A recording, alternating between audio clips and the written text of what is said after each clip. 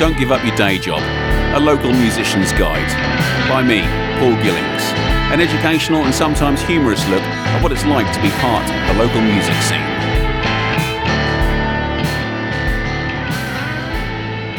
One of the absolute essentials and another hub for a local music scene is the local recording studio. I didn't even know we had one until I was looking for one. Was I looking for one? I couldn't afford one. I couldn't afford the whole days. So I thought I had no idea what a recording studio cost these days. It used to cost £150 a day. So I recorded my first EP album, was a whole album, acoustic guitar, harmonica, and I opened the wave and I just noticed it wasn't sounding as loud as everybody else's. I opened the waveform in Audacity and compared it to my favourite bands, and the difference was unbelievable. So I started looking about and thinking, how could I get this to make it sound like that? Obviously not musically, but how can I make it sound the same sort of volume? So I did a little search around and fell across this fellow who sat in the studio with me today, Mr. Raoul Crane. Hello, Raoul. Hello, Paul. Thanks for finally getting in here. I'm sorry we had to cancel before. The big C word got in the way. That's COVID, not cancer, by the way. Got in the way, didn't it? So sorry for cancelling on you before, no mate. worries. So yeah, you run Blaze Studios in Caistor, don't you? Which is about sort of 8-10 miles away from here. Yeah, about 25 minutes, I think. 25 mins in the old bad. Yeah, it depends on if the bridge is shut or whatever it is, doesn't it? Bloody expenses. Or them lights at the Halfreys estate. yeah. So I found you on, I can't remember where I just did a regular search or if I did Facebook. So yeah, and you mixed and mastered my first album, didn't you? Yep. Yeah, absolutely loved it. Yeah.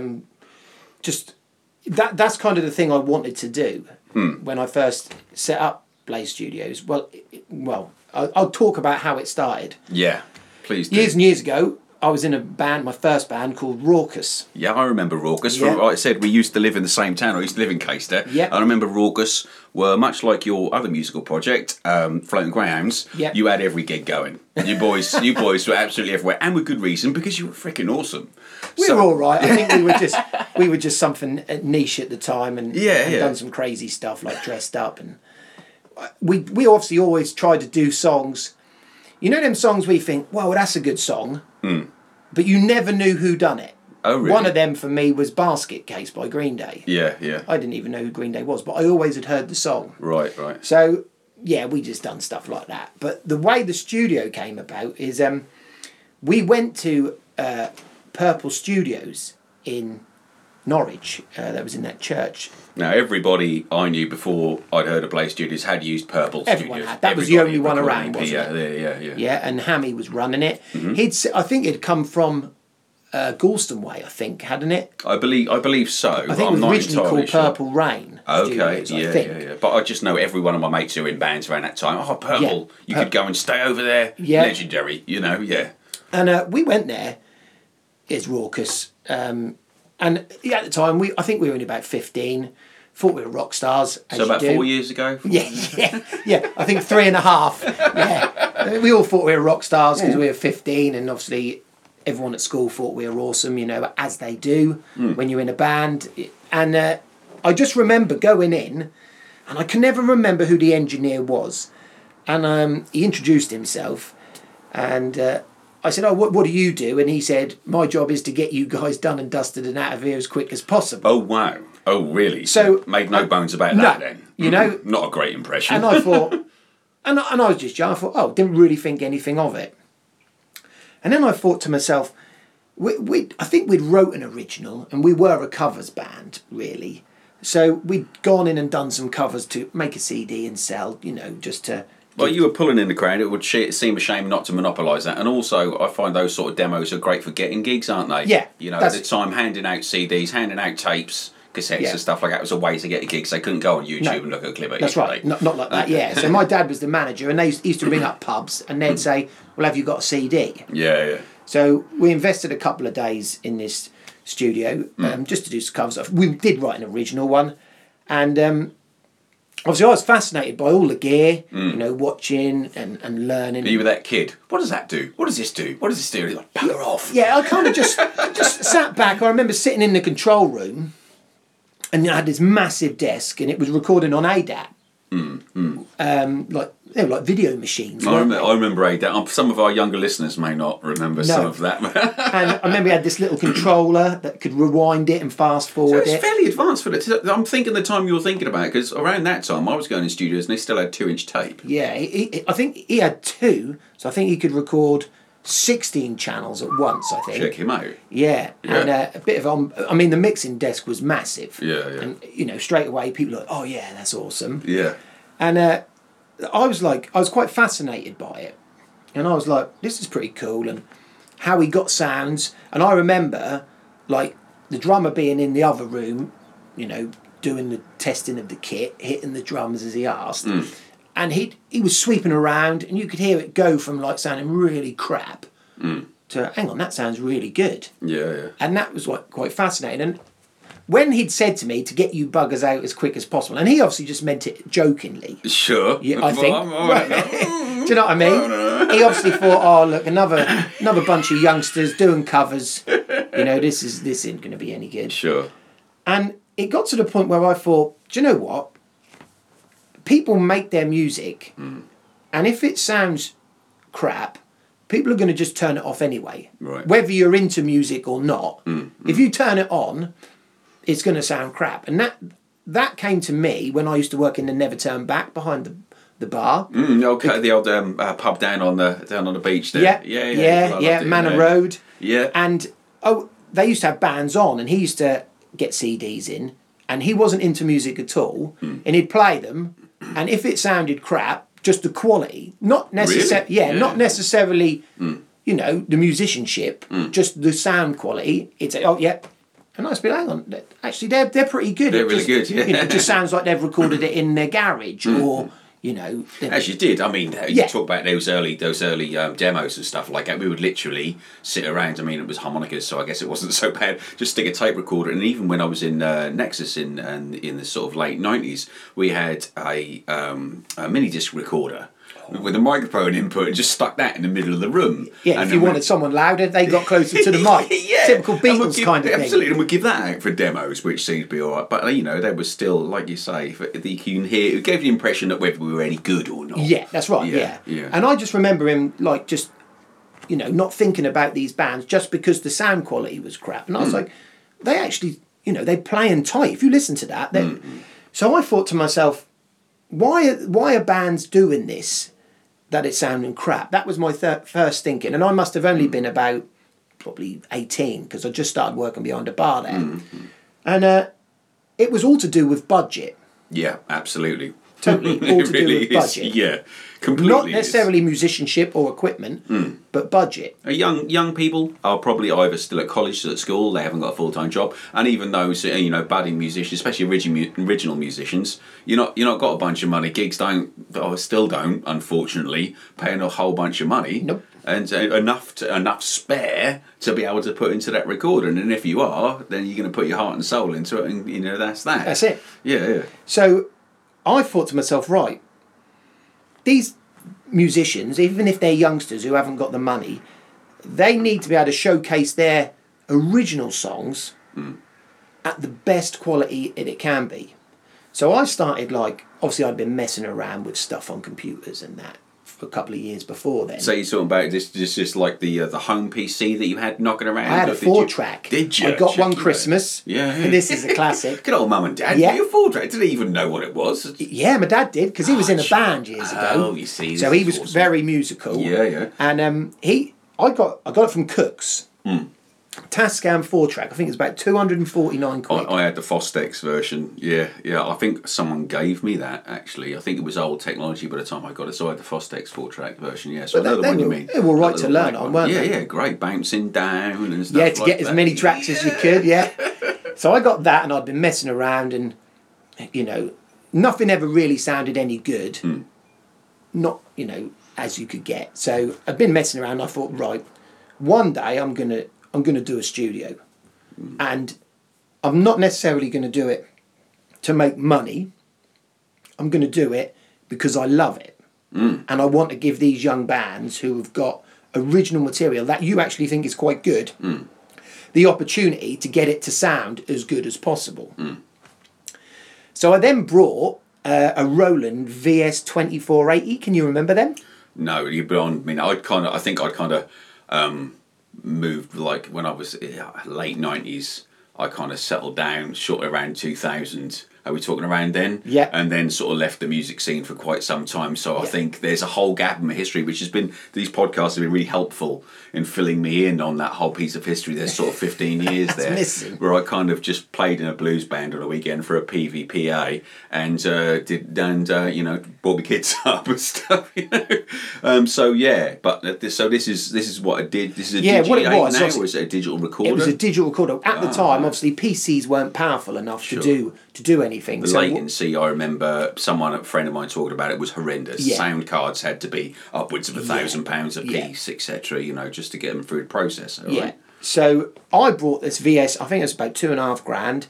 Jesus. I got it on credit, as you do, interest-free credit from Digital Village. I got a Rickenbacker guitar on HP from Sound Gear in Yarmouth. Oh, Sound Gear! Mike Easter used to run that. Yeah. Good old boy. So yeah, I bought stuff on. Yeah, everything was on tick back in. Oh yeah, if you're a musician, that's what it is, isn't it? Yeah. Yeah. So I got this Roland, and it was, do you know what? It was bloody good. Yeah. And it had everything built in: compressors, EQs, effects, and it was bloody good quality. And you didn't have to suffer the fact that, oh damn, you can't, you haven't got enough RAM to do another track, and you're stuck. It could cope. Oh wow. Because it was built to cope with its limitations. Right. And I actually went out and done some mobile recordings. Did you? Yeah, for the Rock Doctors. Can you remember the Rock Doctors? I do remember the Rock Doctors, I done the Rock Doctors. I done a band called Blister. I've done a band called Full Circle. So would you say this is where you're sort of learning your craft? Yeah. I take it you didn't go to any sort of sound engineering college or like you didn't do sound engineering as a degree. I don't suppose it was probably available. No, back in them It days. might have been, but because of the band, I never went No. away because we were obviously doing quite a lot of gigs. Yeah. And everything, and you think you're going to be a rock star, don't you? Like we all do. And, Had you got into work? I forgot. I've been meaning to ask you. Do you have a day job? Yeah. Do you, mate? I'm dying to know what you do. You don't have to tell me. Don't mind me on funk business. But I'd love to know. Before COVID, I was a music teacher. Oh, real awesome. And worked at Stalham Junior School. Great. Done that for 17 years there. Wow, so passing down the line. Before that, I worked for the Norfolk Music Service as a guitar teacher. Well, you are an insane guitarist. I mean, I didn't know quite how good until we saw you down, because obviously we haven't bumped into each other too many times. No. And I know Raucous were good, but until you just said, I really didn't realise that was your band. And when I saw you down the Jolly Sailors last weekend, cracking out Sweet Child of Mine, and not just doing like the main riff, which is hard enough, God I know, but then improvising a solo with two-handed tapping as well was something else, mate. Well, when you've played it that many times, you've got to do something. Yeah, but keep it interesting. Yeah, that's like I changed the words to a lot of songs, and people are like, that's not the right words, and I'm like, look, okay. I've sung that song 50 million times, so I'm going to change it just to see if people are listening, because you'll say it, and the people who are listening, like, you bugger that, or you do that. He just said something rude in there. So. I've lost where we were. So we're using this Roland. You see, sort of learning your craft on the road, sort of getting live. Just doing live recordings for people. Yeah. And the Rock Doctors one, a lot of people today still say that is one of the best live recordings ever that they'd ever done. So can I ask you something about live recordings quickly then? Because a friend of mine said that when you hear live albums, like by professional, by the big boys and stuff like that, there's only certain parts of it that are from the actual live gig, and they overdub later. How much of that is? I mean, I take it you weren't doing that with the Rock Doctors back in the day. You weren't saying, "Oh, right, okay, we'll over-record the rhythm guitar and redo the." See, I think now it's easier with people using Kempers, right? And all this VST stuff. What's a Kemper? Without getting too far down the rabbit hole. What is that? I've heard the name thrown around a bit. It is one of my desert island bits of kit. Mm-hmm. That came about by accident. I was using a Line 6 pod for playing guitar. I remember when they came out, Digital Revolution. They were. And I think it was Academy of Sound at the time, or what they called Carlsbad. They had a thing where if you got up early in the morning and got to the shop at 9 o'clock, they had two at a really discounted price. Right. So I got there to get the kidney bean one. Can you remember? that little red one, yeah. Something ridiculous. I think they were like $2.50 new, but they had two going for £100. So I was like, right, I'm getting up there. So I got one, and I fell into the Line 6 kind of trap and really got into their stuff. Yeah. And to think of it now, then, it wasn't as good as everything is now. So it's a digital lamp modelling in its and earliest you could days tell. then. Yeah. You And could there was tell. I mean, the Valve guys, we all know that the Valve Valve guys are never going to change. We know that. Yeah. And to be quite honest, I'm a bit on the fence because I'm still sort of listening to stuff like that. But I've heard some digital stuff, especially in the patch bays in DAWs, that make me go, really? Can you tell? Can you tell? Does it matter? Yeah.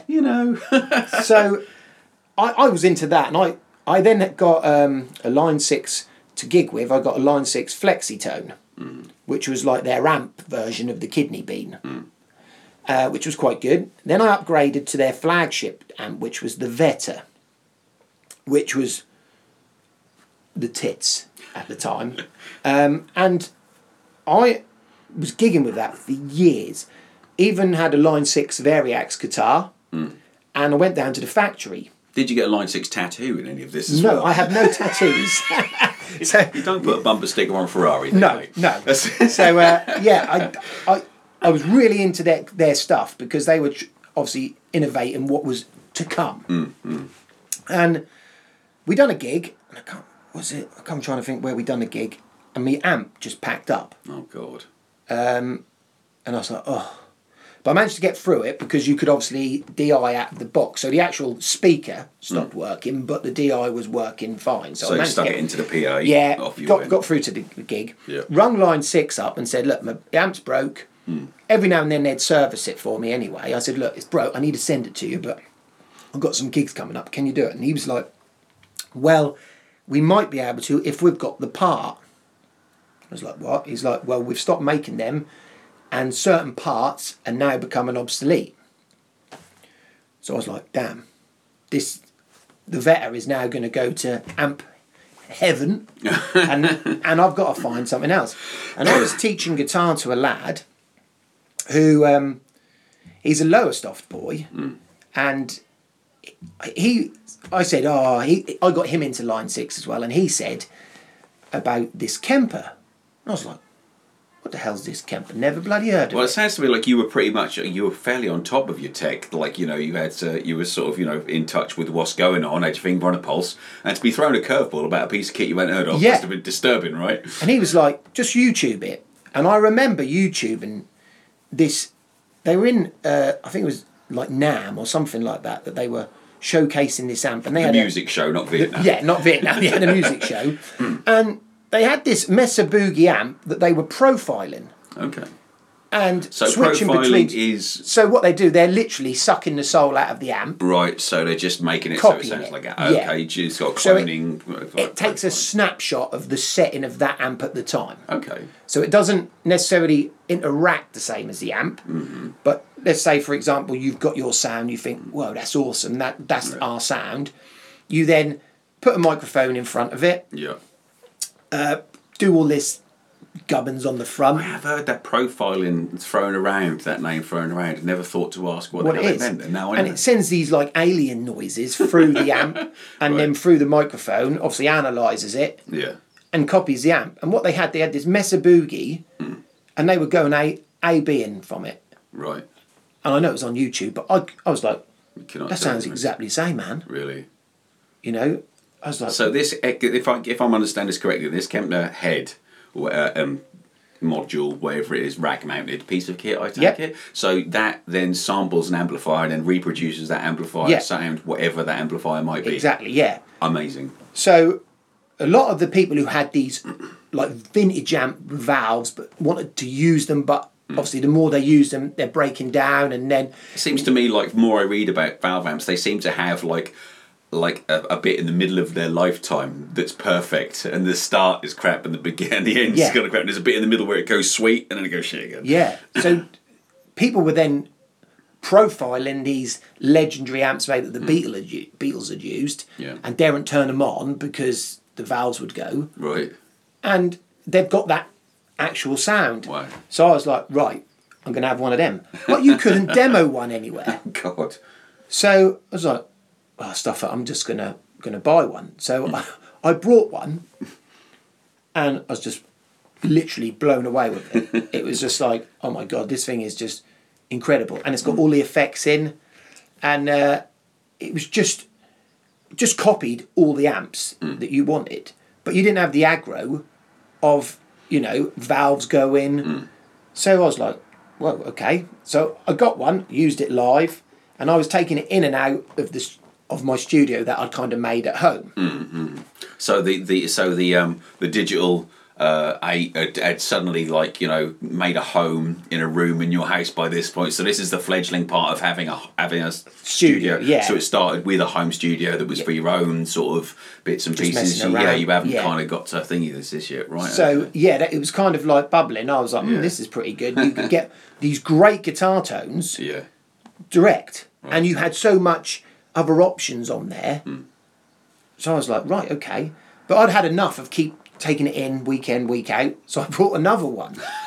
So I had two. God. So one stayed at home. Yeah. One was my gigging one that obviously was packed away. Take it to the gigs, bring it in. Happy days. And then they kind of got me on the beta team, Kemper, because I was one of the very first people to start using them. Yeah. So they were sending me the new software to try out and stuff like that, which was pretty cool. Awesome. And some crazy stuff happened.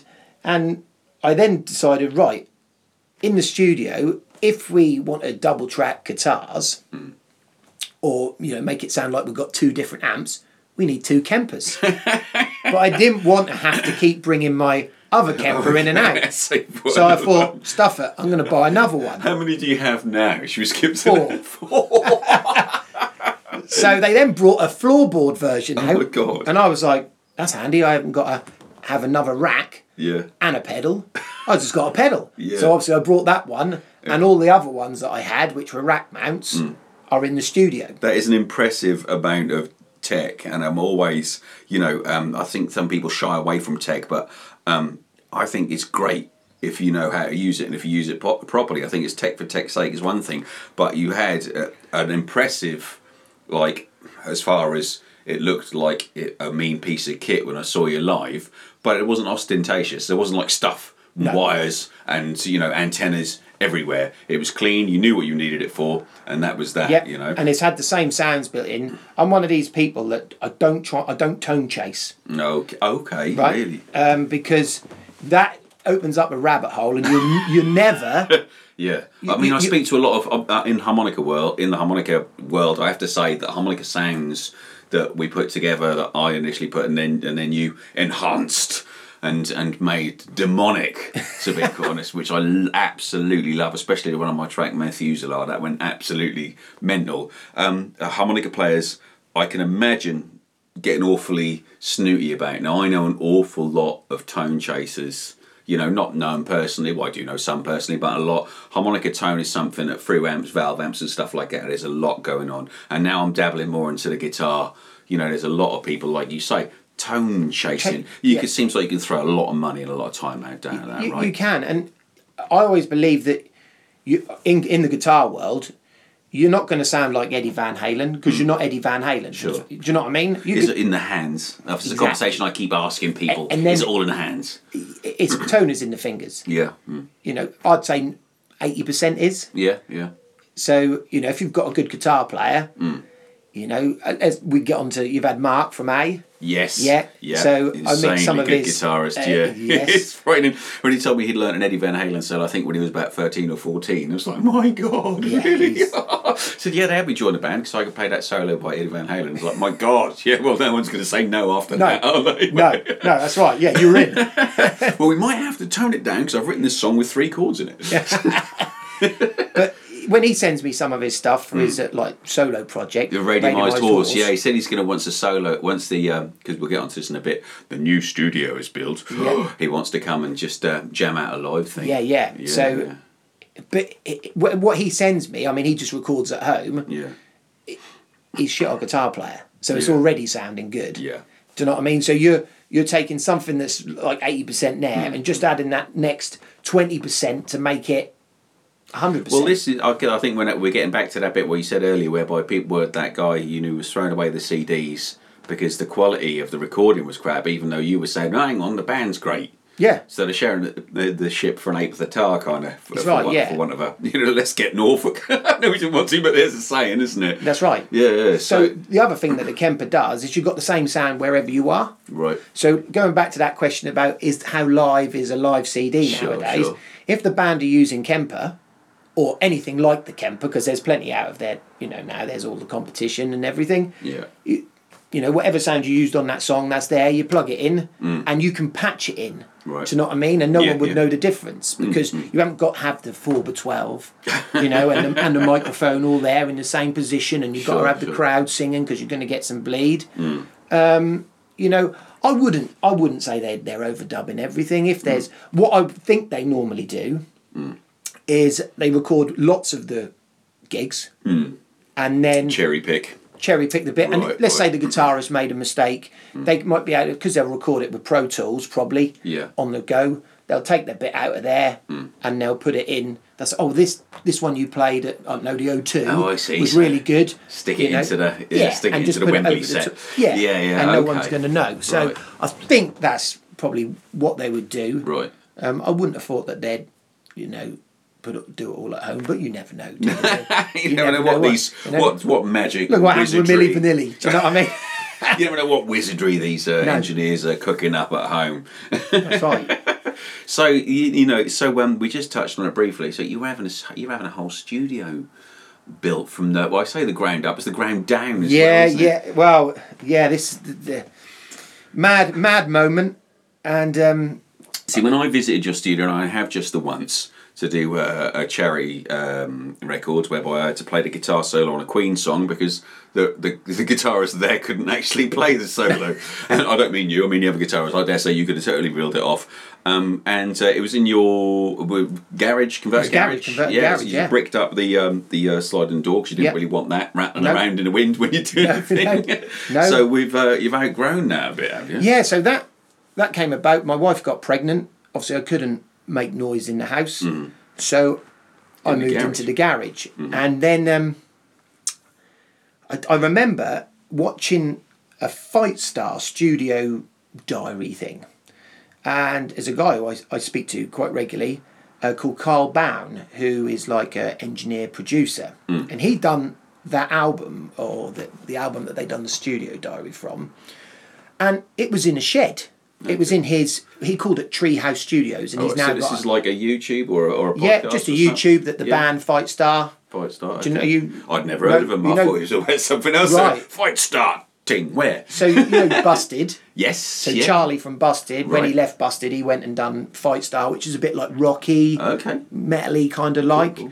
And they recorded this album.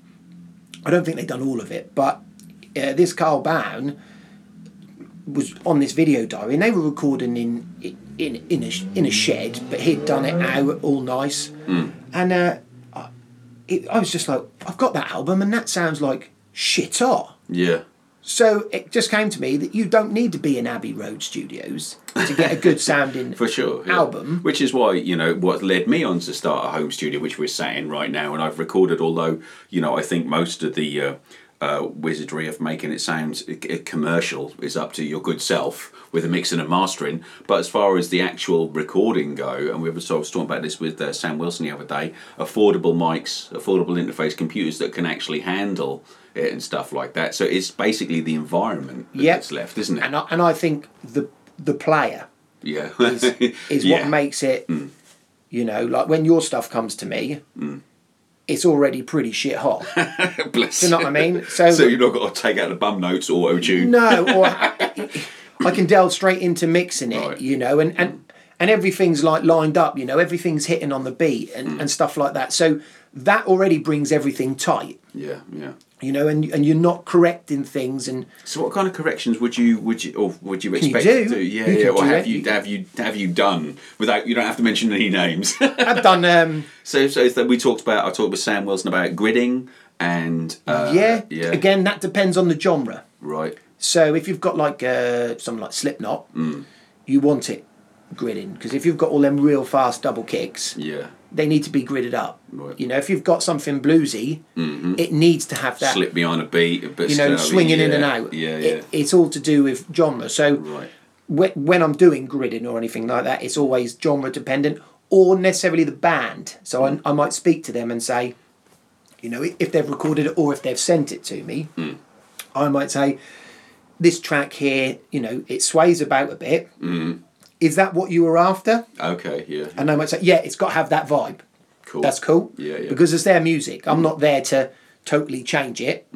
But they might not be aware that it does that. Sure. Because they might have just recorded it. Yeah. And they've just got used to hearing it like that. So how far, when you say you're not there to sort of, you know, like change their music and stuff like that, how far do you go? Do you have, because I've spoken to some engineers that will be like, nothing crap's coming out of my studio. If it's badly played, I'm not having it leave my studio. I've done some session work for a chap, and I played the harmonica part, mate, mucked it up, and he was like, no, I can't have that go out my studio. Or is there a sort of like, well, that's what the band want, that's what, you know, is there sort of a trade-off sometimes with those things? I always try and build a rapport with the musicians or the bands that I have in.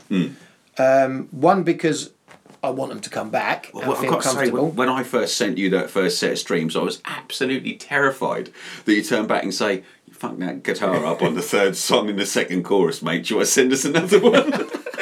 And you didn't. And I was like, and I thought, when I listened to it back, I thought, perhaps I didn't so bad then. But sometimes mistakes in the music, when it's all playing, unless you've recorded it and you know it's there, people won't hear it. A classic one of that is Half the World Away by Oasis. Listen to the end, and Noel Gallagher's picking the guitar, and he glitches a couple of the picking notes. Oh, really? But no one ever mentions that. Sure. But me being producer head, I listen to a lot of stuff that's going on, and when I hear it now, I'm like, here it comes the, and I think it's a C chord. We've only got to think about the pedal squeak comes to mind on Led Zeppelin's. Since I've been loving you, it's like the pedal squeak on that, and then John Bonham in the background going grunting, and so it's done by a human being. That's it. Yeah, it's done by a real band. And real people fluff they don't play perfectly every single time. No, that's right. Do they? You know? And another thing is, like, I've had people who've wanted the you know, when you slide on a guitar and you get that thing, the squeak. They want, and I'm like, that's part of the instrument. Sure. Why you don't want to take that away? Yeah. You know, it's a bit like I use like a de-esser a lot to you know, quieten the S's and T's down. You don't want to take them out totally. You just don't want them to be peaking jumping and to be the main focus of the song. I guess if they're a byproduct of it, then I guess they're okay. So it's about keeping a human element and playing a balance between what the band want and, you know, producing a good quality product for them, because your reputation, Raoul, is everyone I speak to, you've built a great reputation, which is why you have so much work these days in the studio, and it doesn't come from just chuntering out and getting people in, as the chap said there, as quickly as possible. Yeah, that's right. Because I remember someone saying as well that I think you get 10 seconds on like Spotify or iTunes if someone plays a song. Yeah. And then they'll skip to the next one. Sure. So you've got that. It's got to sound good. That terrifies me. That it's like the pressure on to, like, you know, capture them and stuff like that. And not all songs do that. Some songs like to build, don't they? Yeah. Some I think like that's the problem we've got with the music industry. But that's another chat. Sometimes, you know, I think it's totally saturated now. Yeah. Because, you know, people can record in their bedroom and upload it with DistroKid to iTunes or whatever, and you can get anything out there. But then again, there are some quality really are musicians. I mean, it's the quality stuff the stuff that comes out of your studio from other guys. Like we had Nathan from Like Optimists and his solo album and stuff like that. And I've been doing a number with Coral Cross. I sent you one as well, so we've got another one we've got queued up for you as well. I need to ask you a question about that after we've finished the podcast. So yeah, there was some excellent high quality stuff. But like you say, because anyone and his wife can do that, and, you know, their kids and their dog and stuff like that can upload to Spotify, then it's just absolutely, there's kind of too much for me. I almost like, I go down, there's a record shop down there, and they are second hand, I like going through there because there's a limited amount I can flip through the rock section and not be sort of, bombarded. No, that's right. I mean, in the days of CDs, obviously the kids probably don't know what they are nowadays, but you had a CD and you put it in and you listened to the whole album. Yeah. And by the time you got to work, you'd listen to it, and then on the way home you might have another album in there. Sure, yeah. Where now, you can talk to Siri or whatever and say, play this music, and then once it's played that track, that might, from what you've been playing before, play another track that you've never heard of. And I must admit that I've stumbled across some really good bands. Yeah. Where I've gone, like after a night's gig, I've gone, Siri, play some music I might like. And it plays a couple of tracks that I know. And then suddenly puts this track in and I'm wow. Whoa, who the hell is this band? Yeah. And I'm so the algorithm's working good for you on that front, eh? Yeah. That's brave. I am terrified. I like to... But at the same point, I liked an album because I could listen to it and discover songs by a band I liked because I've heard their single and I've heard other songs that are more obscure and, discover that about them. But I think I should get more brave. Yeah, be more brave. Yeah. Do you miss, the track listing of albums totally. and stuff Absolutely. like that? Yeah. The main thing I miss is finding where it was recorded. Yeah. Who mixed it. Well, I told you, when I gave my last album, Mr. Smith, that you did for us, when I gave that to Chris Helm-Seals, as absolutely first thing he did, he opened it up. He didn't even look at the cover or the back of it. He opened it up and he went, mixed and mastered by Blaze Studios. It was the first thing he looked for. So that's what I do. And I think that's probably from years ago when I was I'm still into music production. Sure. And, I can normally tell who's mixed an album. Really? Yeah. Certain people who I really listen to and look up to. Going back to that Carl Bown who done the Fight Star album, he does all Bullet for My Valentine and stuff like that. And I've chatted to him a few times regarding the studio build about some things because he's doing work for labels. Yeah, right. So he's pretty damn good at what he does. Yeah. The other guy who I spoke to regarding my studio build was Matt O'Grady, who does You Me at Six. He's done Death of Anna, who came from Kings Lynway. Don't know if you know them. Yeah, they're they've done this album called Fools and Worthless Liars, and he produced it and mixed it. The production on it just really suited what they were doing. And I got chatting to him on Instagram. Yeah. And I asked him about some stuff and what he's doing here, and he was really good at helping out. I love that these musicians are being generous to you, and I find working with you a very generous musician, generous with your knowledge and generous with your time for coming here.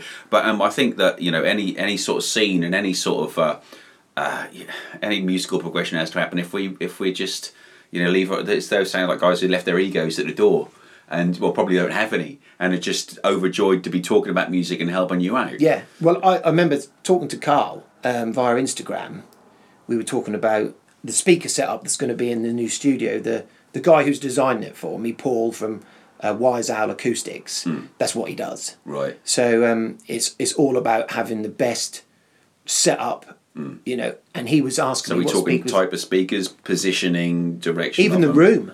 He's designed the whole studio, amazing. So it's totally soundproof. Yeah. It's got 2 rooms, tracking room and control room, and he's optimised the space that I could have to be the best studio in that space. I'm so excited to see this thing that's half built and covered in tarpaulin at the moment. Yeah, no, it's got a roof now. It's got a roof. Fantastic. The floor was laid Monday. Right. And we're framing out on Monday, me and a friend. James Pendle, he's in the guitarist for Millie Manders in the Shut Up. Oh, yeah. So, great band, yeah. He's pretty good DIYer, so he's coming round. We've got the plans. Fantastic. And me being a crap DIYer, I'm obviously going to be making the cups of tea. And he's going to say, saw that bit of wood, and I'll saw it there, and then we're going to build it. So fantastic. The porch is being put in 2 weeks' time, and then it'll be all the acoustic fabric.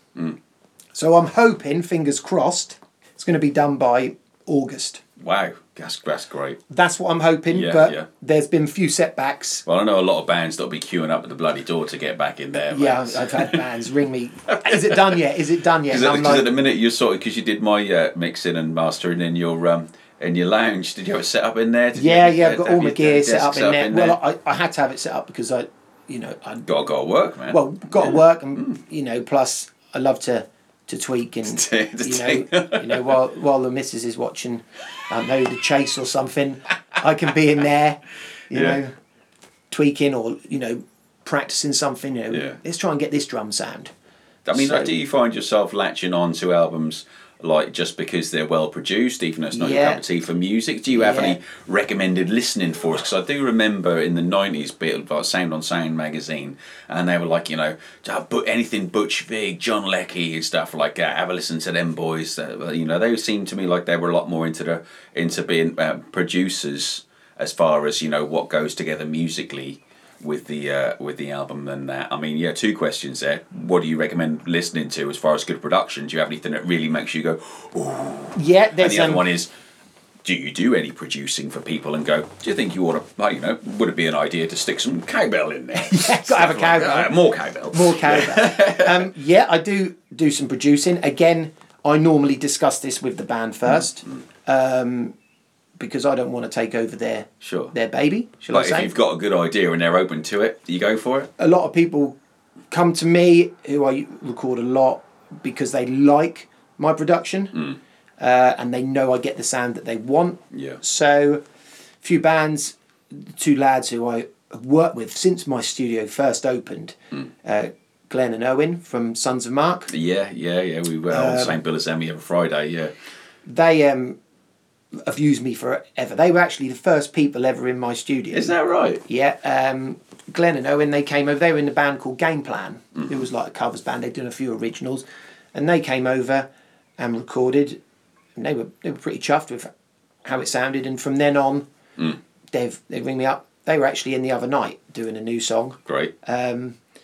Because I know how they want a sound. And so this is a long-term working relationship Yeah, now, isn't it? they- And I've got to say, 3rd album of mine now, we're in a long-term working relationship, and I Yeah. think this is great about you and the way you work as well as you do build that rapport. And I noticed there was one thing on one song, and I didn't ask you to do it, and there's a little echo on Domestic Bliss. I'm thinking lately, and at first I thought, what's he doing? And then it was like, that is awesome.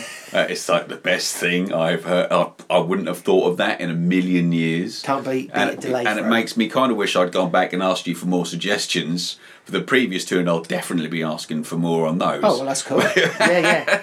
So it's about the production thing, or the producer role, Yeah. as far as song suggestions, instrumentation, orchestration, and stuff like that. Yeah, It's anything something like is that. sort of dependent on artists and So- stuff. Yeah. People might come with, just like I've had a few artists in who are just singers with guitars who have got these great songs, Yeah. but they want to make them more poppy, say, or Yeah. a bit more modern. Or perhaps they only play guitar and sing and don't, Yeah, and they don't know have where to go keyboards or next. MIDI or guitars or anything. Like So they that. send me a clip on WhatsApp of them playing and singing, and I'm like, whoa, that's pretty shit hot. And I get an idea, and then they come to me and they bust out the chords and the vocals Yeah. as like a scratch track, Yep. and then we build the song from there. And again, that I only do that if the artists want me to do that. So you have like MIDI capabilities, keyboards, Yeah, and everything obviously like you're an that. incredible guitar player. I noticed there are quite a few PRS guitars on your Yeah. wall. Are you a little bit of a fan? Yes, Was yeah, it yeah. 5 on there, I think? Or is it- It's 3. There's 3, is there? yeah. Oh, well, I don't know. The wife wants you to know that he wants you to know that there's 3. yeah. There's only 3. I've got the one I used to gig with, which is my White Dave Navarro one. I've got my Custom 22, Yeah. which was my one I had before that. Yeah. And then I've got my Standard, which I got when I was 15 for a Christmas present. Oh. And had to... Mum and Dad put some money towards it. And I was the going to rest- say, that's a hell of a lot of money for a Christmas present. I don't think all my Christmases No. when I was a kid together came to the price for PRS. I had to get it on finance. So I was 15, so Yes! actually I didn't get on finance. Yes, my dad the did. finance. And I had to pay him through gigs from Raucous Did you? monthly. For the gigs that he was getting. Yeah. So he would get you the gigs and go, cheers then. Yeah, That's and like I'd the, pay that's whatever like the the monthly government, payment was. wasn't he really? It's like... Certainly was. That takes dad tax to a whole new level. Yeah. The dad tax where your kids get sweets, Yeah. and you got to go dad tax, which means you've got to have some of the sweets for it. Having your dad's dad tax was quite cool. Then, really. Yeah. Guitars You and know, he stuff, was yeah. like, well, he tried and talk my mum into like, she's like, you can't have that much money for Christmas or birthday. And my dad would like, I was being 15, you can't Yeah. get finance. Yeah. And it, I was like, Dad, I need this guitar. It sounds, and he's So being you- a musician Yeah, himself. so he'd he be was, like, he was sounds- in, what bands was he in? And we'd know He sort was of a local singer. stuff. a lot of people come up to me and know his band, but he was a singer in a band called Pearly Brown, And So what are we talking, 50s, 60s-ish, 70s? Yeah, I think so, yeah. Sort of around pubs and clubs, or was he a bit more of a... No, he was pubs and that. Because up your way, there's also lots of holiday camps and stuff like that. Yeah, no, I don't think he'd done holiday camps. No. They done some real crazy stuff because they used to like dress up and... Oh, yeah. And just, it was very surreal. Entertain. Yeah. Yeah.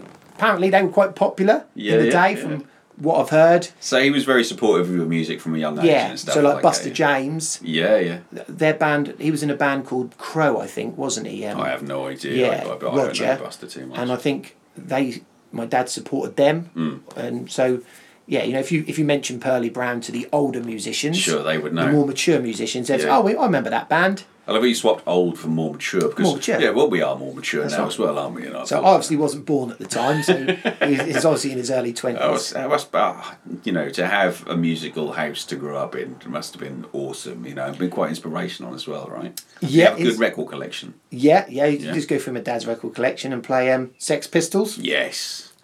He had the Guns N' Roses Appetite for Destruction album Right. on tape. Oh, He yeah. got it from a petrol station. Can you remember when they used to sell tapes? Well, I remember they used to give away C90s with so many gallons of petrol.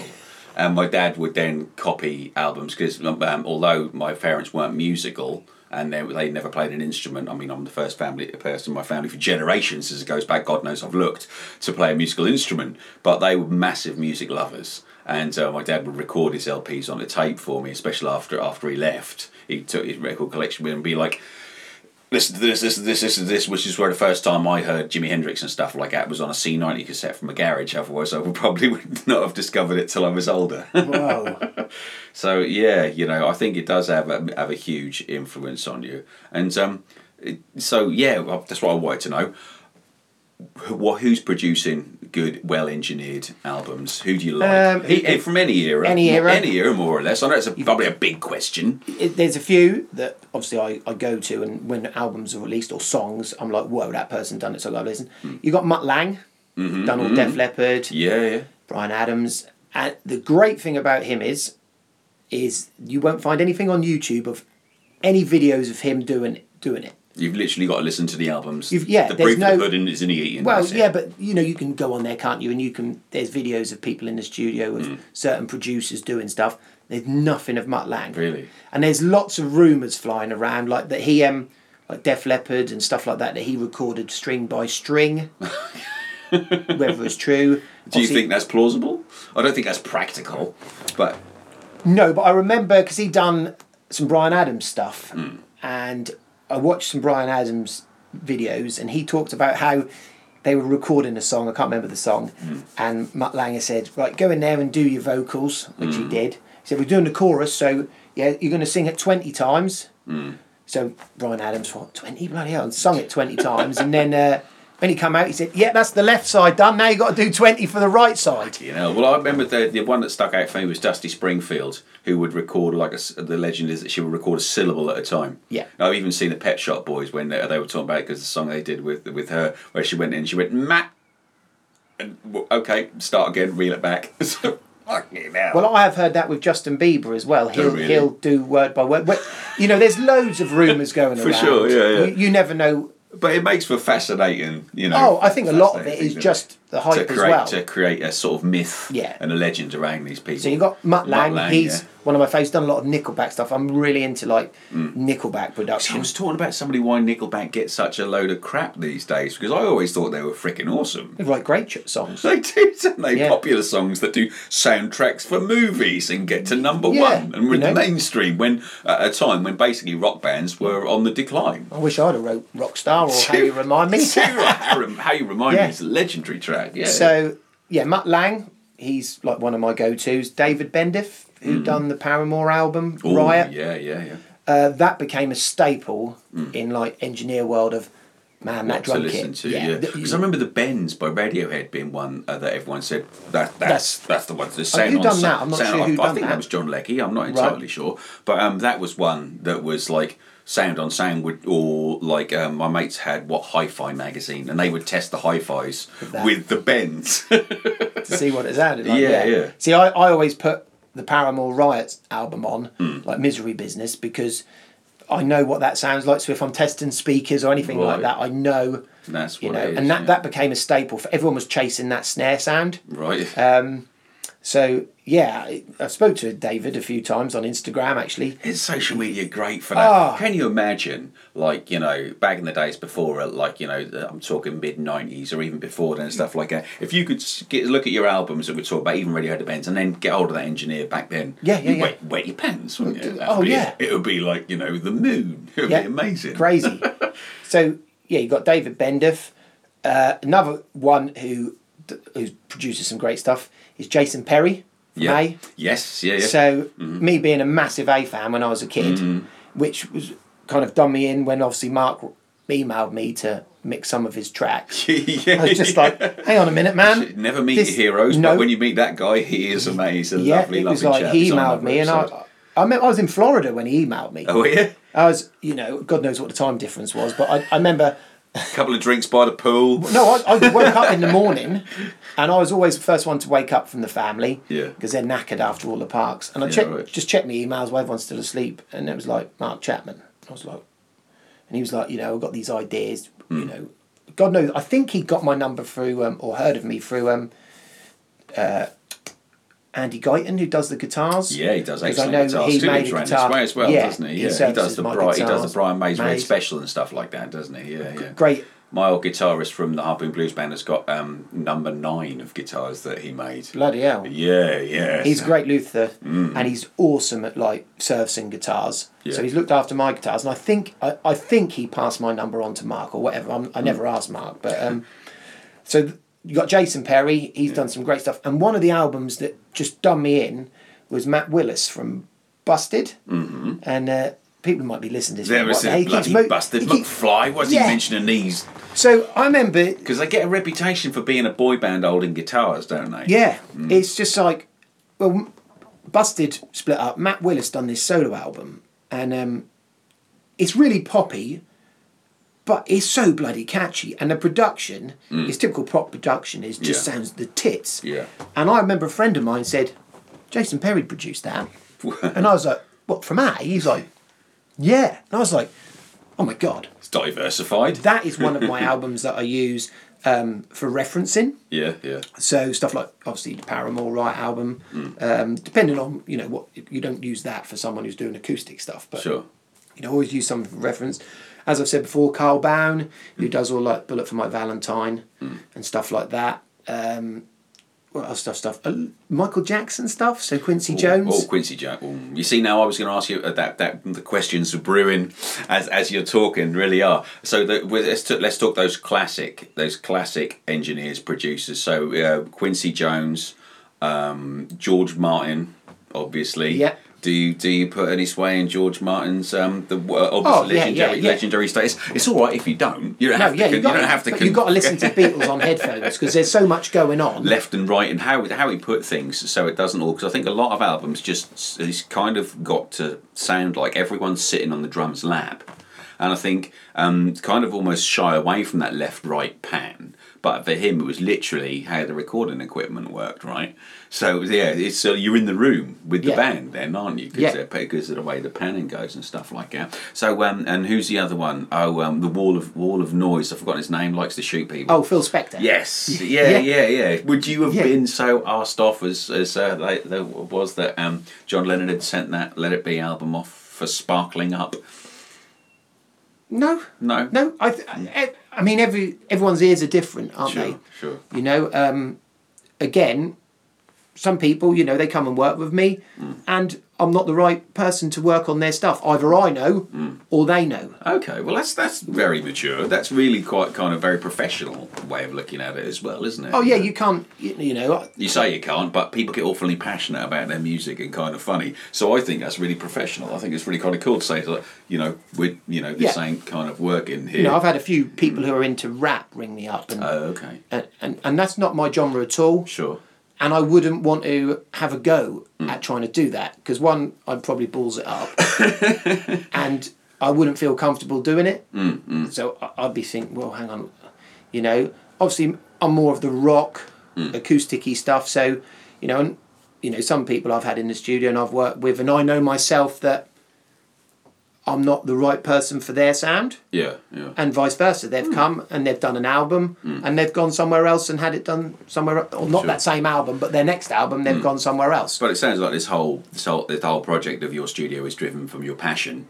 Oh, yeah. For a particular genre of music The anyway. studio is not, it's never been to make money. And I've said this to people, you know, I don't charge stupid prices. And because the whole aspect of the Blaze Studios when it started was never about we the go money. back to that first statement of when you walked in that studio and went to get you boys out of there as quick as possible. Come back to that. So that was where the ethos of the whole studio started. And you've managed to keep that, you know, because I guess it must be tempting. Someone wants to go, well, I'll give you two, you know, I want to book you out for a month or something like that and produce my I don't know, EDM rap album. You'd be like, well, mate. Yeah, and I'll be like, look, to be honest, you know, it's not my thing, and I wouldn't want to take that on. Sure. One, I wouldn't want to take your money for doing that because that's not.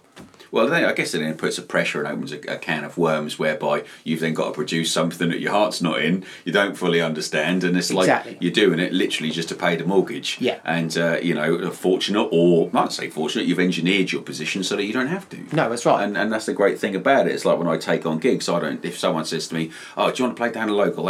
You know, it's 200 quid, it's good money. Well, I don't like that pub. And they only have covers bands in there, so they're not going to appreciate my, you know, blues, rock, original music, thanks, so I don't want to. No, you don't. And it's a great position to be in. You don't want to be, because that kind of then just make you pissed off about it. Do you know what I mean? Yeah, resentfully strumming out the chords while four people are talking at the bar. Yeah, you think, what are we doing, you know? What are we doing here? But yeah. Well, I think, another one little question that pops up. I mean, I'm a secret country and western fan, especially country music, which is, as my research shows me, that it's probably the most popular genre on the bloody the bloody planet. I mean, you look at Spotify stats for country music listening, and then you know, the next genre down, which I guess would be pop or singer songwriter, and the distance between those two lines of statistics is vast. Yeah, like an absolute chasm. And you know, I got into like Luke Combs and Cassie Underwood and a couple like that, and the production, Nashville, Music City, there's a recording studio on it in every house, and it's that and the other. The production, when I listened to that album compared to, so take for example like a Luke Combs, what you see is what you get, and then listen to it straight afterwards, any of the modern bands I've been listening to, the production value, his is so upfront, like so big. And he's not playing any more instruments. Is it all in the production? Because it's just in that waveform being pushed to max. It's just in there's lots of tricks. Sure. There's loads of tricks to get certain sounds that you either learn on the way, you hear maybe someone's done that, and you ask them. So, you know, I've asked some of my favourite, you know, engineers or producers. Yeah. And they've told me, I had a chat with Jason once, Jason Perry, when we was at an A gig, and he was telling me when he was in America recording an album and some of the tricks that he was doing, you know, and I was like, whoa, really? Yeah. You know, like, I was like, well, bloody hell, that's a bit strange to do that. But if you've got the time and you've got the studio for a month, experimenting with it, you can experiment. And then you know, sometimes things happen by accident. So, you know, or you stumble across something, you know, and you think, whoa. But I always find that I need to remember these tricks to use, because I'll think, whoa, this is a really good trick, but it doesn't suit what I'm working on now. I need that for another time. Yeah, and then that other time comes and you've forgotten about it. I could have put that trick in there. You need yourself a little apprentice or something, don't you? Yeah. The kids looking interested in sound engineering. I'm trying to train my son. Well, I'd like to. That's where the name Blaze Studios come from. See, it comes from my son. Oh, his name's Blaze. His name's Blaze. Cool. So he was kind of born when I moved and made my studio, and I was like, well, what am I going to call it? What a lucky boy. Does he know? Lucky he is being brought to a recording studio. Yeah. Oh my God. So he's called Blaze, so I was like, right, I'm just going to call it Blaze Studios. You know, and hopefully, you know, when I'm too old and deaf, he can take over and that. But do you do things to protect your hearing? I didn't notice if you had earplugs. I use in-ear monitors now, which has made a hell of a difference. You're not a particularly loud band anyway and stuff like that. That's made a hell of a difference.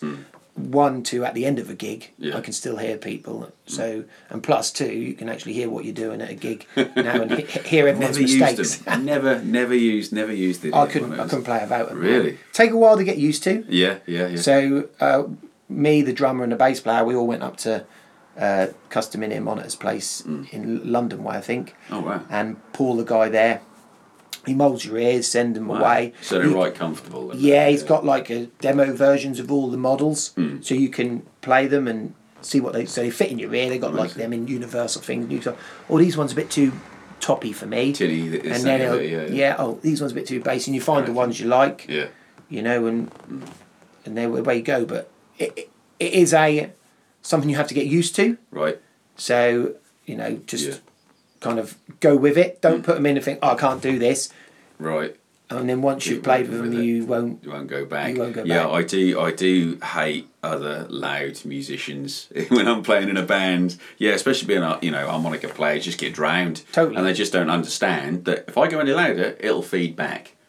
Well, you'll all have to turn down. Well, I can't. We had a drummer that just was worried about his hearing, so instead of going to in-ear monitors, which sounds like a better solution, he would just get more and more heavy earplugs, to the point whereby they were practically noise cancelling. So he'd hit as hard as possible. Oh yeah, and he had no idea how loud he was hitting. Like, you literally, mate, up tearing the windows out, hitting the crap out of your kit, and none of us can be heard. Well, you'll have to turn up. I'm not putting these out and worried about my hearing and stuff like that. But if I could just ask you about the Greyhounds, have you always been in that band? Is that band there before you? Did you inherit it? Is it your band? That's not my band. Oh, wow. It's the drummer's band. Is it? But he's.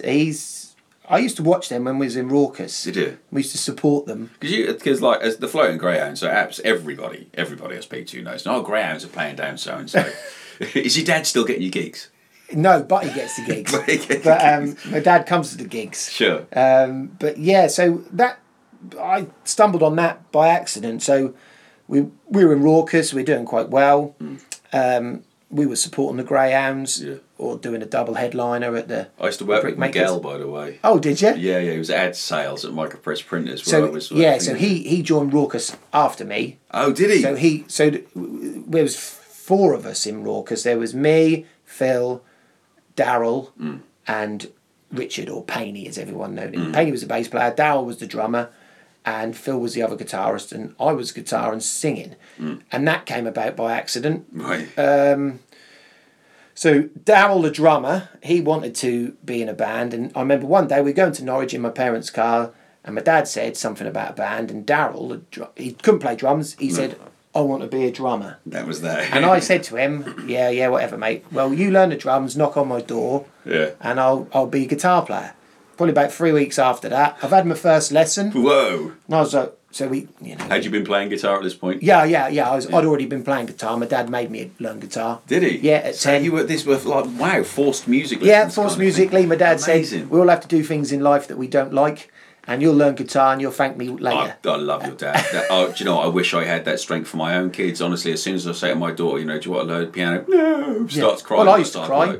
Did you? Yeah, because I'd done classical guitar. There's a lot of it going about, because Sam Wilson said he was 8 when he was taken to his first drum lesson, and he cried as well. Yeah.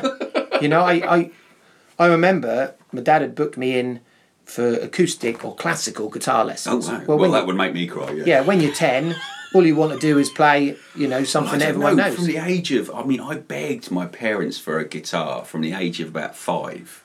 I begged them, and it's a week's wages. It's week's wages, and then it was, well, if we buy you one, you won't learn to play it, and that'll be a pissing waste of money. Yep. So anyone who's heard this podcast, I heard my boring, bloody, I was a poor boy shit story before. But Dad was real support even then, forced you into it. So you classically trained on this thing then? Yeah. So I had lessons. That would explain a lot. With a guy called Richard Wiley in Galston. I know of Richard, yeah. Who's the tits? A friend of mine I was in a folk band with a guy called Ben, and he was trained by him, and he was incredible. Oh, Richard Wiley, shit hot guitar player, but when you're 10, you don't care. You don't understand that until you get older, how good someone was at doing what he did. Yeah.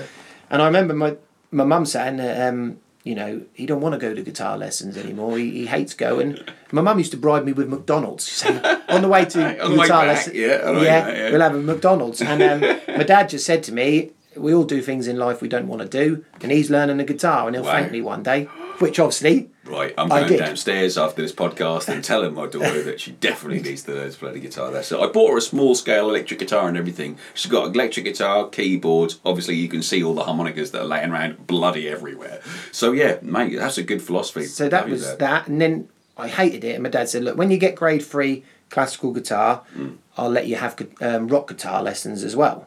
So I had rock guitar lessons with a guy called Ian Dybel from Yarmouth. Yeah, I know of Ian. Yeah. I don't know if I've He taught quite a lot of people. Probably stumbled across him at a few gigs, but yeah, definitely. Yeah, after he was in the glam rockers and stuff the like glam that. rockers ruled Yarmouth back in the day. So didn't they? he taught me rock guitar, done all the grades there, and that was just how that happened. So then Daryl turned up on the door and said he'd had his first drum lesson. So we done that. Then he knew Phil and Painey from school, and said, "Well, they can play guitar and bass." So my dad was like, "Yeah, you can rehearse in the garage." Happy days, but we didn't have a singer. All right. And we had a friend. You have a good-looking mate. Well, this is where it happened. So I got a good-looking mate. He can be in band. Yeah. We all had this mate who was like quite in with all the women. And we said, "Do you want to be?" He was into the Doors and doing all that. So he was a bit. And we said, "Do you want to be in the band?" And he was like, "Nah." So I was like, "Well, we can't just keep playing songs, without any singing because it's bloody boring." So they kind of said, "Well, you can sing a bit, Raoul. Why don't you sing until we find someone, just for rehearsals?" Famous last words, isn't it? Yeah. And then obviously we never found anyone. I ended up doing it, and then we gigged, got supported the Greyhounds, and then the Greyhounds, they kind of the singer had kind of had enough. And I remember Butty ringing me up and saying, "Look, we still want a gig, but our singer's kind of not doing it anymore, but we need someone to stand in." So I was standing in with someone else. So when I wasn't gigging in Raucous, I'd go do the Greyhounds gigs, and when the ones I couldn't do, this other chap would do. Yeah. And Raucous started like having, the drummer's nanny died and left him some money. And he wanted to go to Drum Tech in London. And it kind of started slowly falling apart. Well, you're going from being young men to being young adults, and life happens, as we all know, doesn't it? Yeah. So I remember Butty saying to me, "Do you want to join the Greyhounds?"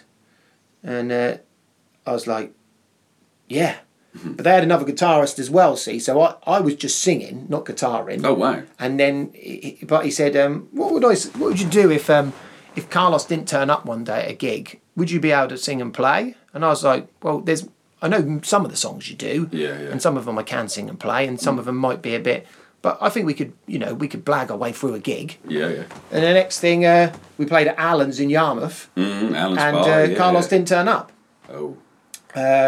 He'd gone to see Meatloaf, I think. Well, that's a fair excuse. I'll let him off now. That's a good show. So we done the gig and got through it, and then that was it. Carlos got sacked, and we ended up, we were a 4-piece, and then the keyboard player left, and we were a 3-piece, and then I've just been doing it ever since. Yeah, doing it ever since. It's just second nature. So have you taken over the promo now and stuff like that? Or do you say Butty did that? He does all that.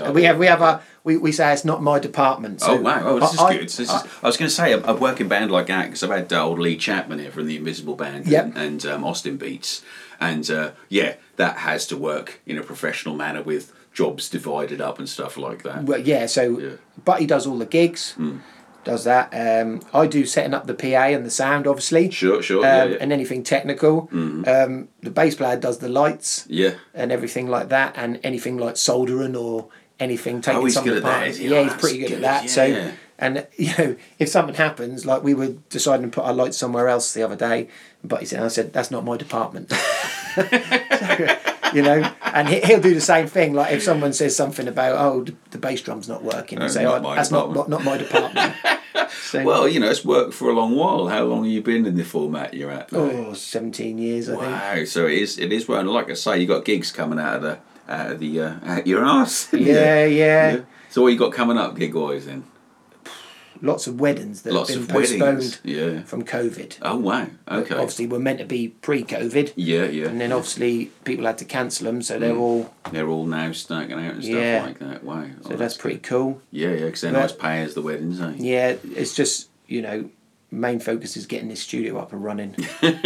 Well, fingers crossed for August, mate. I mean, I'm hoping, I'm going to try and drag Danny R down there. I don't think it'll take much dragging. No. He loves your work. We've still got an EP recorded that you mixed and mastered for us, that we're going to release soon as well. Oh, cool. So, yeah, we think about coming down and just like booking you out and just sitting around and doing an album and new stuff. Well, I've got this thing in my head that all the people who have kind of supported me through the early Blaze Studios are going to get an invite to, record for free. Oh, stop giving it away, Ralph. But there's going to be some teething problems. Do you know what I mean? Yeah. So, I can't charge people for money. You to test your gear. Yeah, do you know what I mean? Well, you can, because I know it's going to be. The thing is, with a reputation being what it is, I trust you to run what I've got here, which is a Scarlett 2i2 and a MacBook. So it's going to be like that. Look, Sons of Mark were in the other week, and they're desperate to be the first ones in the new studio. Glenn's already said that. He was like, we want to be the first. And I was like, well, you were the first band in the original Blaze Studio, so when it's open, you will be there. Mm-hmm.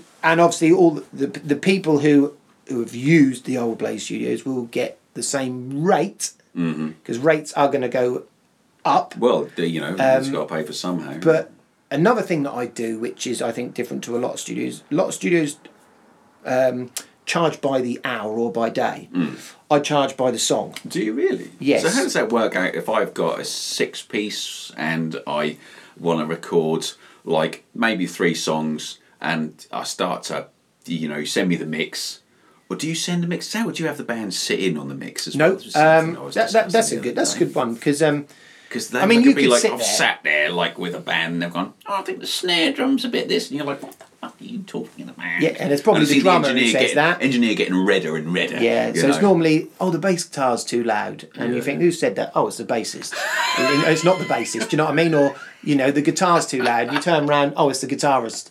It's not the guitarist, do you know what I mean? So everything, if it's too loud, as someone, that's not that person's instrument, and if it's too quiet, it's the person's instrument who's saying it. Vocals are low, says the vocalist. Yeah, exactly. So, I charge by the song, and obviously the more songs you do, the cheaper it is. So if you come in the studio and record one song, I don't mean hassle, but for me to set up all the studio and get it all right and mix one track is more time consuming. Really, we talked about this before. We went down to, there was a place in, I don't know if you remember it, sort of, what was it, Rock Lobster or something like that in South Wales, Fat Studios. That was it, and half a day set up the drum kit and stuff. It's like I sat there as the singer. I didn't actually do anything until the next day, halfway through the next day. Yeah, where basically it was all on me then, and I sang solid for 4 hours.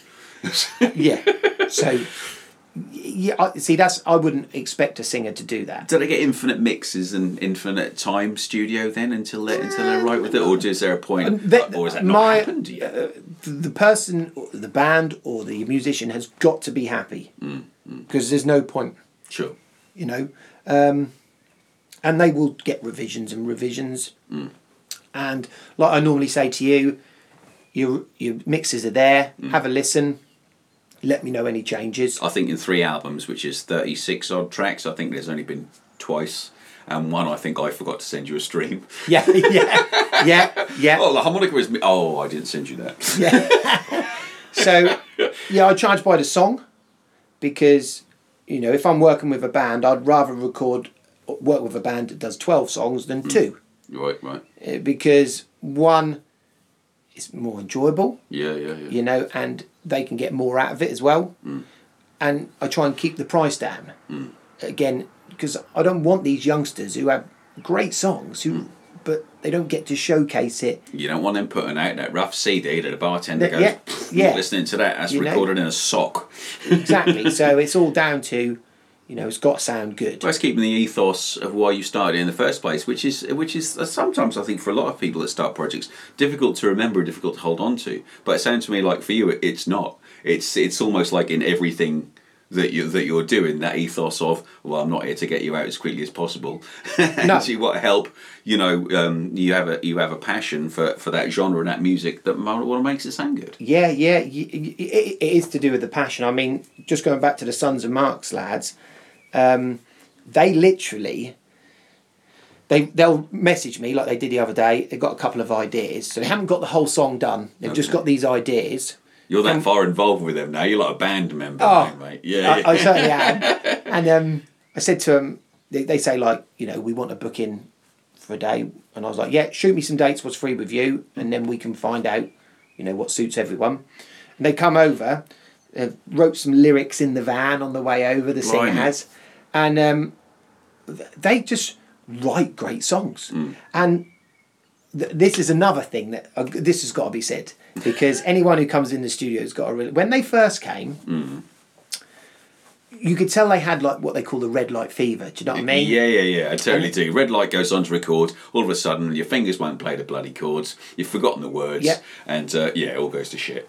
And they weren't. I don't think they'd done much recording, so they weren't really used to the process of just playing guitar on its own, and then adding the vocals, then adding anything else. Or if you make a mistake, we can just punch you in at a certain bit. Yep, drop-ins. Yeah. Where now, they're like telling me what to do. They know how to run it because they've recorded with me. Take it back to the first verse, drop me in on the second bit, I'll go in, bosh. So I'm like, right, well, they come with the tempos already sorted. Do you know what I mean? We get the click track. Blimey. And they know what they're doing. So it's been a real progression for them as well, learning curve. I mean, like you're dealing with the same crap over and over again. They become better every time. They're super studio experienced.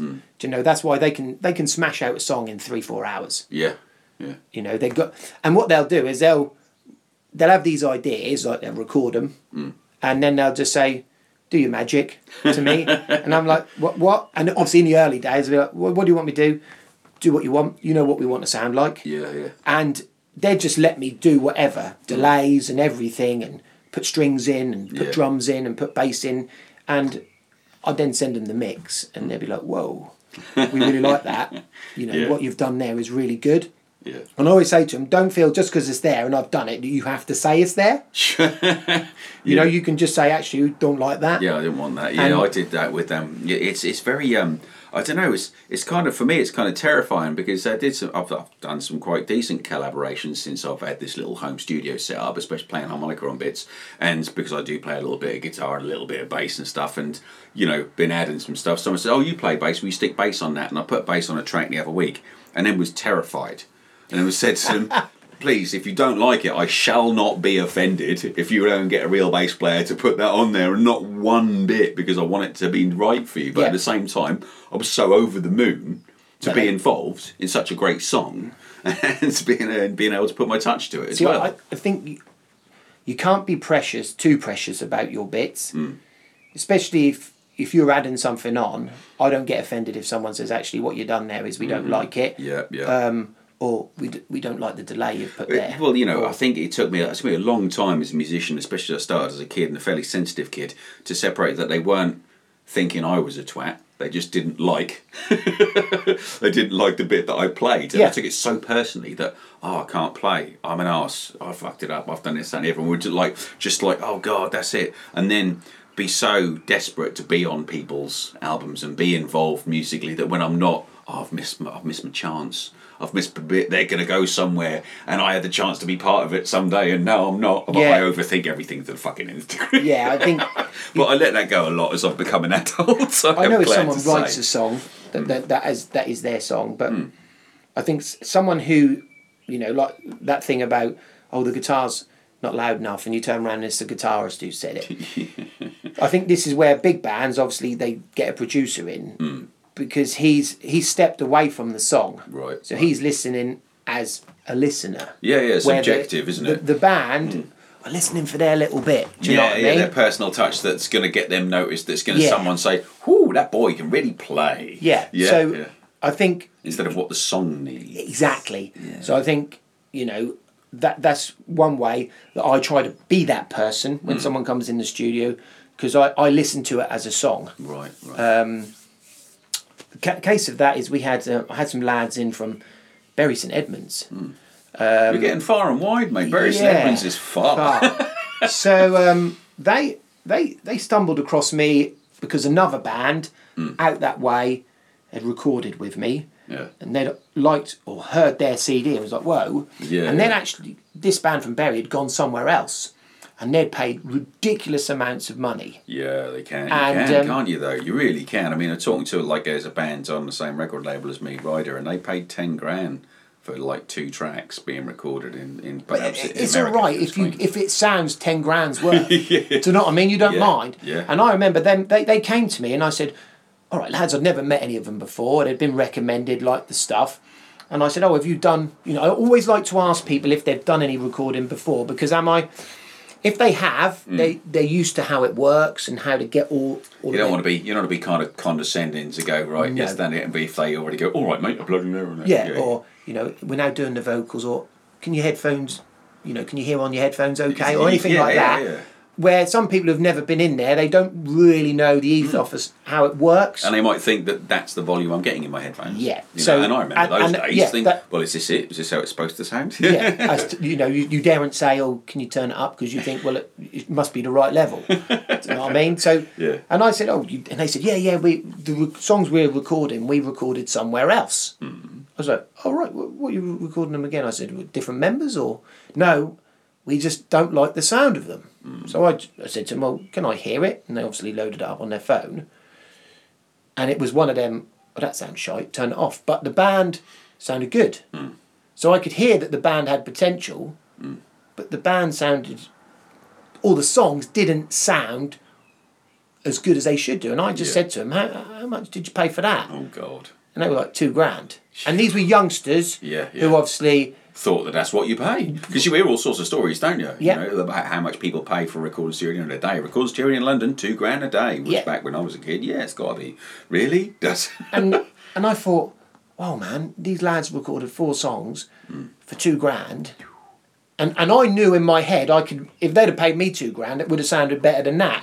So I just couldn't get it into my head that someone had done that. You're right. You know? Yeah. So you think someone had ripped them off, and it's that sort of the ethical question of it went round. Yeah. So they then obviously recorded these new songs, and I remember when I was mixing them, I was going back to their other mixes just to hear the difference. We said I remember there's a documentary about Monmouth Valley Studios going about somewhere. I can't remember. It's on you know, the famous one down in Wales where you know, Stone Roses and Black Sabbath and Oasis very famously thing. They recorded that there, and they brought in their own engineer who'd been doing a live set. And I don't know if you've seen this, but they recorded the whole album and then had this guy mix it. And it kind of sounded all right. It sounded like a live band in a pub. And then they put another, and the difference, the shine on it, the whole upfront aggression of the first Oasis album that we know. It was so different. If I'd have heard one by itself, I'd have gone, oh yeah, it's fine. But then you hear that when you go, fucking hell. Well, see, live sound and studio sound is another totally different thing. So because you'd started off doing live stuff, bands and stuff. So, but I think it sounds to me like from, you know, doing live recordings, you've managed to make the transition. Yeah. So obviously, when we'd done the live recordings years and years ago, people wanted it to still sound live, so you had to keep that rawness. Yeah. So you didn't try and polish it too much. And then obviously studio stuff.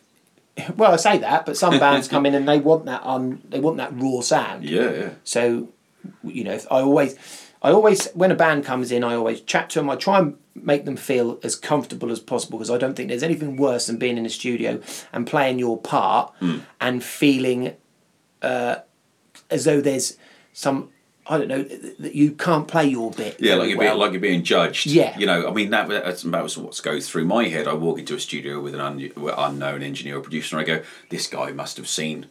And you look around, there's instruments and like signed albums on a wall, and you think, oh God, there's one in Denmark. I did some session work in Denmark, underground studio in Denmark Street for Acid Jazz Records when I was about 15.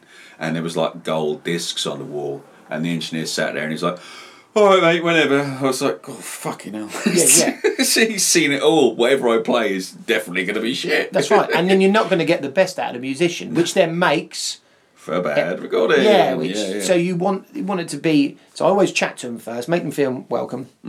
I always tell them, play. Even if you make a mistake, just still play. Yeah. Because it might just be that one little bit. The rest of the take might be the tits. Yeah. And you've just glitched that one note. So you can and we can fix that. Yeah, from the next chorus. So I tell everyone, everything's fixable. obviously when singers come, I always tell them I can help them with pitch by fixing them using software, but I can't add in emotion. So I would rather you sing slightly sharp and flat. That's an intuitive thing to say, but mean it. Wow, yeah, I've never heard an engineer say that. You know, sing with meaning. Because there's no plug-in that I know of, or no hardware that go, oh, press the sing it with bollocks button. Do you know what I mean? Or, I think that could apply to mostly any instrument, but specifically with singing, you can't. Yeah, that is most prevalent with those as well, isn't it? You know, where I've had vocalists come in and they've sung their line, and I'm like, wow, man, that's awesome. But that bit in the middle, you were just flat. But I don't want you to sing it again because you're not going to get that passion that you had in it. You're now going to overthink it, overcompensate it. Yeah.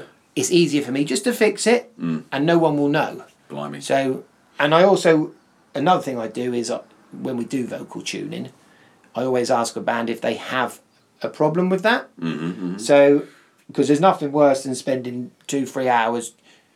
Everyone's heard of auto-tune. Yeah. Well, that's a load of bollocks. There's no such thing as auto-tune because it only drags it to the closest note you're singing. So if you're quite a good singer, and you sing quite close, you know, it's going to be working hardly at all. So it won't actually switch it to the correct note if you're singing. No, it will only pull it. It will only pull it to the note that you're closest to. Okay, right. So people always think, oh yeah, just chuck auto-tune on. No, I use one called Melodyne, which is it's the same kind of program but different manufacturer. Because I think people think that it just took away talent. Oh, you don't need to be talented anymore. You don't need to sing. Just whack a load of auto-tune on, load of compression, and anybody can sing once they're in a studio, kind of thing. No.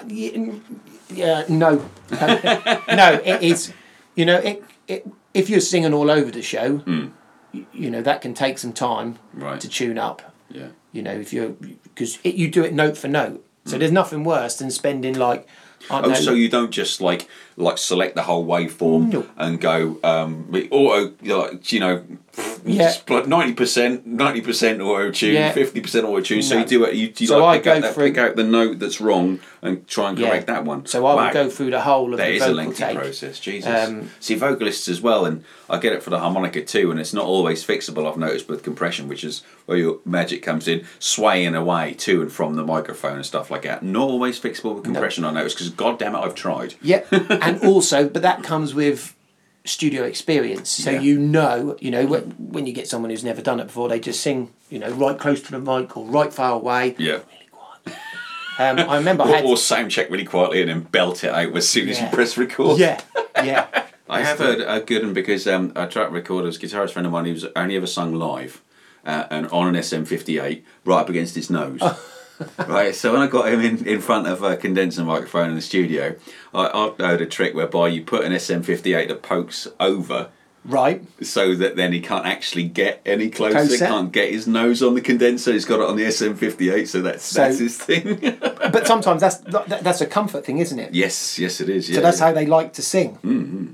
I'm trying to think of some other tricks that I've done, and just to get people through the sessions. Yeah. To make them feel comfortable. I remember I had a guy in once, and he said he couldn't sing without playing the guitar. Oh right, yeah. So what he'd done is I gave him a guitar with like no strings on, so he could hold it and do all this and sing, and it did work, because when he was singing without the guitar, his vocals wasn't as good as when he was. He's actually strumming it, thinking he was playing a guitar. So again, that's just one of them. There's loads of tricks and that you can use, and just finding the right one for the right job. I mean, it's a fairly measured environment, and these are stuff that you need to do to get stuff done. Because I think the misconception is that I do it live and you just do the same thing in front of a microphone and that'll be lovely, but it kind of doesn't. And it doesn't. And you think, I remember putting myself in front of a condenser mic the first time in just a bare room and thinking, why doesn't it sound like it does in my ears? Why doesn't it sound like when I play live in the PA in the pub, because it's a controlled environment and you need to start doing things dead in your room, and taking that the minus 200 hertz rule and stuff like that from anything that isn't bass or bass drums. Yeah, and stuff so you've like got that. Yeah. The room plays a massive part. So I didn't realise quite how much. No, so the new studio is going to be designed. It's been designed totally flat. Wow. So obviously Paul, the designer, has said, he's already told me that my speakers I've got, you're going to hear totally different than I've ever heard them before. Yeah. So he's like, Wow. you wait, you haven't heard your Adam speakers. You start going back through all your mixes and going, oh my God. Yeah. No, I doubt that you will. But well, look, mate, I usually do an hour. We're an hour and a half, mate. Well, This hey. is fascinating. So, yeah, you're gonna have to come back and tell us more another time, I think. Yeah, when it's built. When it's built. Yeah, we'll have to tell you how it's going. Perhaps I'll do a live, like take my little setup and interview you in there, and perhaps get a couple of pods, get them sons of Mark in, and get them to talk about what they're doing, being the first guys in the new studio. That'll be an exciting little cast. I don't want to make that one. I want to listen to that one. Yeah, so do I. I know there's going to be some teething problems. Sure. Obviously, it's going to be same equipment, but there's going to be some teething problems. But you know, yeah, it'll be awesome because it's you. Thanks for everything that you do, and thanks for coming over today. Thanks Val, for inviting me. your It's time, been mate. a pleasure. We got there in the end. We totally did, and we'll get there again, buddy. You take it easy, and I'll put a little link down in the description here of Blaze Studios where they can have a look at what you do and listen to some samples of stuff you recorded. Yeah. That'd be great. Excellent. All right, Thank mate. you. Cheers. Cheers, mate.